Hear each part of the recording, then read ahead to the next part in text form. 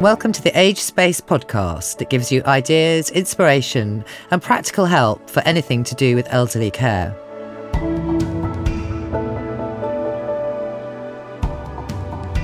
I'm Annabelle James, and I founded agespace.org, which is a one-stop online resource for anyone anxious about or caring for elderly relatives. Today, I'm really excited. I'm joined by Dr. Alex Bailey. He is an old age psychiatrist based in Westminster.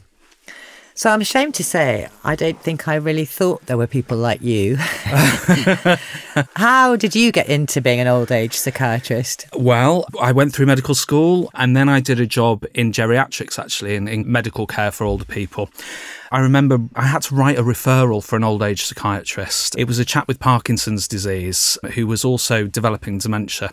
And I wrote this referral and the old age psychiatrist came onto the ward and she said, "Are you the doctor that did that referral?" I said, "Yes, that was me." And she was like, "It was outstanding." Hooray! And that's all it took, really.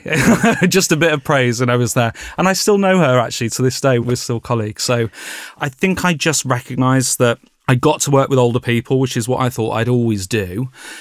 I then thought I would end up doing stuff that was a little bit not run-of-the-mill, and it was helping people really at their most unwell, their most vulnerable. Are there lots of old age psychiatrists? Is it a growing field? There are a few of us, so we're a recognised kind of subspecialty of psychiatry. I think the sad thing is that there aren't nearly as much of us as there should be. I think it's fair to say we've got a bit of a recruitment crisis at the moment, so there's lots of consultant posts that aren't filled. We're not getting as many people going into training in old age psychiatry as we'd like, although the younger generation that are coming into their general psychiatry training, we're showing signs that that's getting better. So we're hoping that the follow-on from that will be that we get more people coming into old age psychiatry because it is just such a rewarding specialty. It's such a great thing to do. And at what point are people referred to you? How does that work? I guess part of the problem is it varies so much across the country and depends on the services. So, for instance, old age psychiatrists might work in memory services. So they might see people right at the beginning of a journey with memory problems, so before those problems have got severe. I don't tend to work with those sorts of patients. I work with people as their dementia's got much more advanced. So when dementia is causing them lots of behavioural difficulties, and I work with people with non-dementia problems like depression and psychosis. So it's really varied. So I tend to see people later on in their illnesses when things are getting quite difficult for them or those around them. And you presumably operate like any other psychiatrist. You see people regularly and you prescribe and all that stuff. Yeah. So I've got a caseload of about 250 people, it tends to be, in Westminster. I trained in that job for a lot of it as well. So I've known some of my guys for kind of 12, 13, 14 years, which actually is one of the things I love about it, because I know these people. They're almost like family in lots of ways. And I know their family and what their difficulties really are. So that's one of the most rewarding things about it, I think.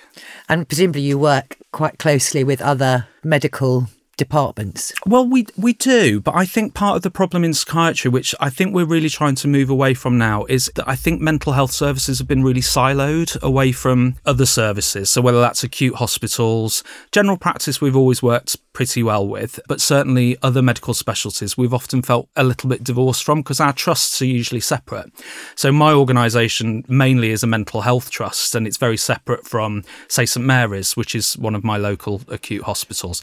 So I think some of those divides have often not been helpful in the past. And I think these days we're moving much more towards integrating those services and working much more closely together. I imagine that mental health in older people is still somewhat under the radar, mostly perhaps because of what someone like me might see less as mental illness and more the inevitable consequences of ageing, like sort of bereavement, dementia, etc.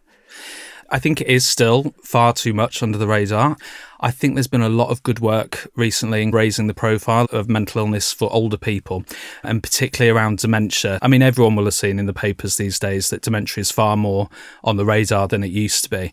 But I guess we still worry about those other mental illnesses, mental health problems that probably, as you say, don't always get pitched as mental health problems in older people. So things like depression, substance misuse, anxiety, psychotic illnesses. So we're still having to do an awful lot of work trying to raise the profile of those difficulties in older people still. And when I heard you speak, I think the thing that struck me was you talked about the 3 Ds, depression, dementia and delirium. Yeah. And we're going to do a separate podcast on dementia. I have obviously heard about depression. Yeah. I have to say, I thought delirium was something young ladies got in tropical climes. But I mean, I know from what you said then, it's a really serious thing. So I don't know whether you could talk us through a bit about depression and then a bit about delirium and the things that maybe somebody like me as a family member kind of needs to think about and how we can get involved. Yeah, well, they're both really big topics. If we start with depression, a big chunk of my work is managing people as they get depressed and some of the consequences of that. One of the biggest barriers I've got is that people often don't recognise when older people get depressed. And there's lots of reasons for that. It might be, for instance, that older people don't present to their GPs necessarily with those difficulties. Sometimes they feel ashamed or embarrassed to talk about it. I have to say, there are some occasions as well when you might go to your GP and it might not always get picked up as depression. And the reason for that is it's not necessarily blaming the GP for not being skilled enough. It's that depression in older adults often presents very differently to when you're younger, and it can make it quite tricky to pick up. So if you're depressed as you get older, you might present more with memory problems, for example. And sometimes people get funneled down the route of thinking this is an early dementia, but it's not. It's because people are depressed and they can't concentrate and they're overwhelmed. Older people also tend to present with more physical symptoms, so kind of unexplained physical symptoms, whether that's bowel troubles, pains that can't quite be explained. And actually, we see a lot more of that than my colleagues in younger adult psychiatry, that they present with these as their main symptoms. The root cause underneath it all is actually more one of depression. And you alluded to something earlier, which was really interesting, about people not necessarily thinking that you can get depressed when you're older. And I think that doesn't just extend to the general public. It can extend to health professionals, and it can extend to the person themselves, thinking, well, this is what's happened. I've lost everyone in my life. I'm finding it much more difficult to get out, etc. Maybe this is the way things are meant to be. Yeah. That's just not the case. And we know that depression's really treatable. In fact, there's some evidence that in some treatments, older people might even do better than younger people with certain kind of psychological therapies. So it's really being able to find these people and get to them. And that's the tricky part a lot of the time. So we should look at physical health as well as things like memory loss and then trying to convince maybe the GP that actually we're not just talking about somebody who's been bereaved or everybody else gone or they're not driving anymore or whatever it is. I think depression in older adults is much more in the conscience of health professionals than it used to be. Not as much as it should be. But it's not too much of a hard sell to say to a GP about someone you're worried about, their mood's low, I'm worried about their memory, they've got all these aches and pains that they didn't have. Do you think this could be depression? I think most GPs, certainly that I work with, would think, well, actually, I think that's worth investigating a bit more. You mentioned it. Do you treat depression in the elderly different to how it's treated in younger people? Yes and no, in a way. So we use the same approaches.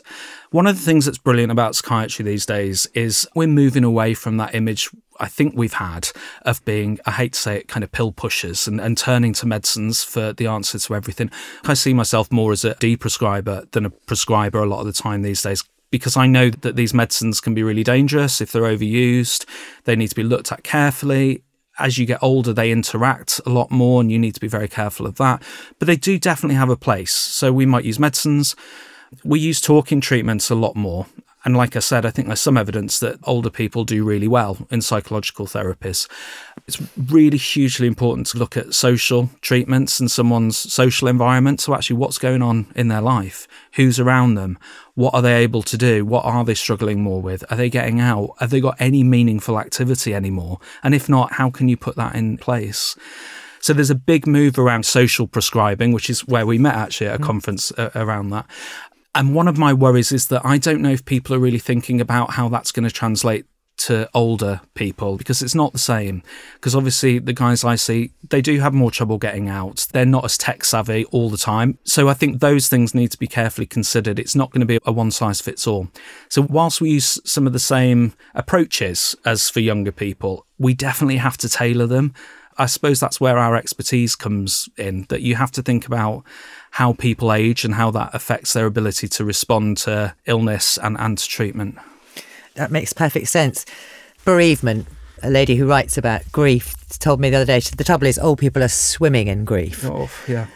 Does it mask depression, or does depression, presumably it's one and the same thing? Well, it's a really complex relationship. I think the one thing we try not to do is to pathologise bereavement and grief. They're normal processes that we all go through at different stages in our life. It's quite a powerful analogy, that, isn't it? Swimming in grief. And yeah, I see people who have got losses all over the board. And it's not just through bereavement, through deaths of loved ones, but it's loss of role in life from retirement, loss of feeling as useful, because our society still, I'm afraid to say, does not value older people in the way that it should.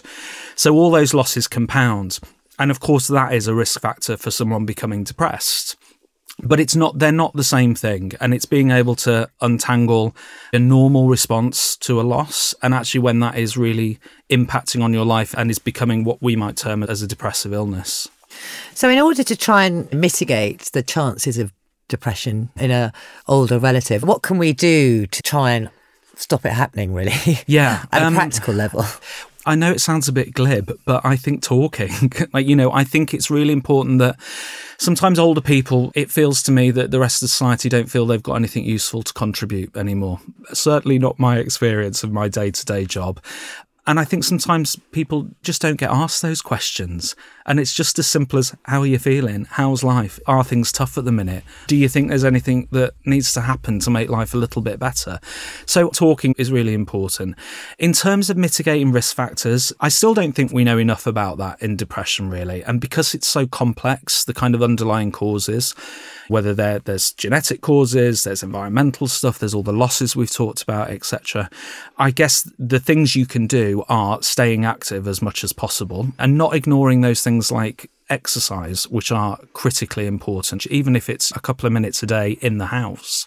Really, really important. Somebody said to me the other day that they had to remind themselves not just to talk to mum about the pills and the appointments and the knee brace and the this, that and the other, but actually to have a conversation about the weather or what's going on in the village, just because it's very easy to get caught up in the day-to-day, really. And then you inhabit that role, don't you? You become actually, people only ever talk to me about my medical appointments or my tablets. Is that what I am now? And of course they're not. The people I work with have got the richest experiences of anyone. They've been on the planet much longer. And sometimes we forget to ask them about that stuff. Right, note to self. I forget as well, so don't worry about it. So I think we've scratched the surface of depression. We might come back to that another time. But delirium, I had no idea it was a thing. And it really is a thing, It's a very big thing, absolutely. The place we tend to pick it up is usually in hospital, but certainly not always the case. So I might be the first person to see someone with a delirium that's been missed, for example. The easiest way to describe delirium is if you've ever had a really bad flu. And it's so bad, you feel really out of it. You might have some strange experiences. You can't concentrate. Your thinking's all over the place. You feel feverish. Essentially, that is delirium. But what we know is that in older people, they're much more at risk of getting delirium. And when they do get it, it tends to be much more severe. And in fact, I think there's growing recognition that actually your risk of dying with delirium is significant. And part of that is because it is often missed in hospitals. So there's loads of work going on these days about raising the awareness of delirium when someone's an inpatient. I could talk for hours about this, but the commonest causes are things like having a water infection. So that really, really knocks older people around. They're a nightmare, aren't they? It can be really difficult and people will hallucinate. They'll start believing things that aren't true. Their concentration will be everywhere. And often behaviours will get really difficult. So people will be terrified because of the experiences they're having and they don't know what's going on with them. So waterwork infections, but it's other simple things that we forget about. Being constipated is a huge cause of delirium in older people. I would urge everyone to say, if you've got someone that seems more confused, just ask them if they opened their bowels recently. Because it's something as simple as that, and the consequences can be really very, very severe. I think that's the trouble, isn't it? You think maybe urine infection, a few pills and it'll be fine. Yeah. Actually, it's terrifying, and it's potentially fatal. Potentially fatal. And the thing that I think people still haven't really appreciated is delirium can last for weeks, if not months. So I certainly see a lot of people that have come out of hospital and I'm kind of managing what we might call kind of chronic delirium. So it's going on for months and months. So sometimes it's thought if you treat the infection, the delirium will disappear immediately. Often, particularly if you've also got dementia, that is absolutely not the case. And those symptoms can really last for many, many weeks and months. So it's a really important topic. You know how to diagnose it. Yeah. again, for somebody like me with a relative, how do I help my GP to diagnose delirium? I guess the big hallmark would be, has there been a sudden change? Because often what delirium gets confused with, and you can understand why, is dementia. Now, dementia, by and large, tends to come on quite gradually. There are exceptions to that, but by and large, it comes on over time. With delirium, that won't be the case. There will be a sudden change in how someone's behaving or thinking or speaking. And the trouble is, it can go two ways. So you can either have what we might call hyperactive delirium, where people become very disturbed, might hallucinate, do things that are very unusual, sometimes quite upsetting for people. Or you can have what's called hypoactive delirium, when actually people will suddenly just become much sleepier, not really engaging with anything. And that's much harder to spot, even for professionals. That quite often gets missed. And the classic example is someone on a ward where they're not causing any bother. So often their needs might get overlooked, but actually they've got a raging hypoactive delirium. So an acute change is the biggie. If people are having strange experiences, so if they're hallucinating, for example, commonly they might see things that aren't there. It could be insects or other people in the room, or sometimes auditory hallucinations, so hearing voices that aren't there. That's often another hallmark of delirium. And then the other biggie is a fluctuation of concentration or alertness, if you like. So people might drift in and out. So sometimes they might seem quite lucid, and then at other times in the day just seem really, really confused and out of it. If you've got those, you've pretty much diagnosed delirium, I would say. And what's the treatment for delirium? Well, again, no easy answer, but primarily the treatment is to treat the underlying cause. Yeah. So if you've got an infection, that will make you delirious. You need to treat that infection. But I think, unfortunately, some people think that that's where it ends. That won't be enough. So you have to provide loads of supportive treatment in delirium. So it's around people feeling safe, essentially.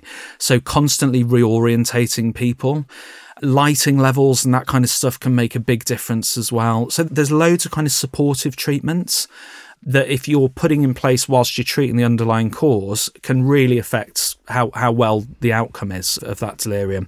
What we're trying to avoid these days is resorting to medications to treat delirium because they're dangerous, some of these medicines. So they tend to be reserved for if people are so behaviourally disturbed that they're putting themselves at risk and they need treatment to stop them doing risky things towards themselves or others. So it's treat the underlying cause, get it diagnosed first, and then kind of all these supportive measures to put in place as well so people understand what's happening to them. Definitely. Well, it feels like it's a bit of a sleeping giant and we should all be paying more attention. I think so, yeah. Things like that. There's a chance to really improve outcomes for people and costs, actually. So if you get delirium in hospital, you stay longer, so you cost the health service more, you end up not going home, and you might end up even being placed in care because your delirium hasn't been treated properly. So it's hugely important. So huge thank you to Dr. Alex Bailey. You can hear a whole podcast about dementia, which we've made with him this afternoon as well. We also have lots more podcasts that can give you help with money matters, care, and some of the fun things like driving and holidays. So do look out for those.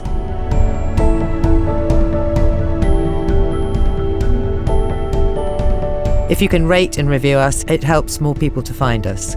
So please do that if you've enjoyed this podcast. Thanks for listening.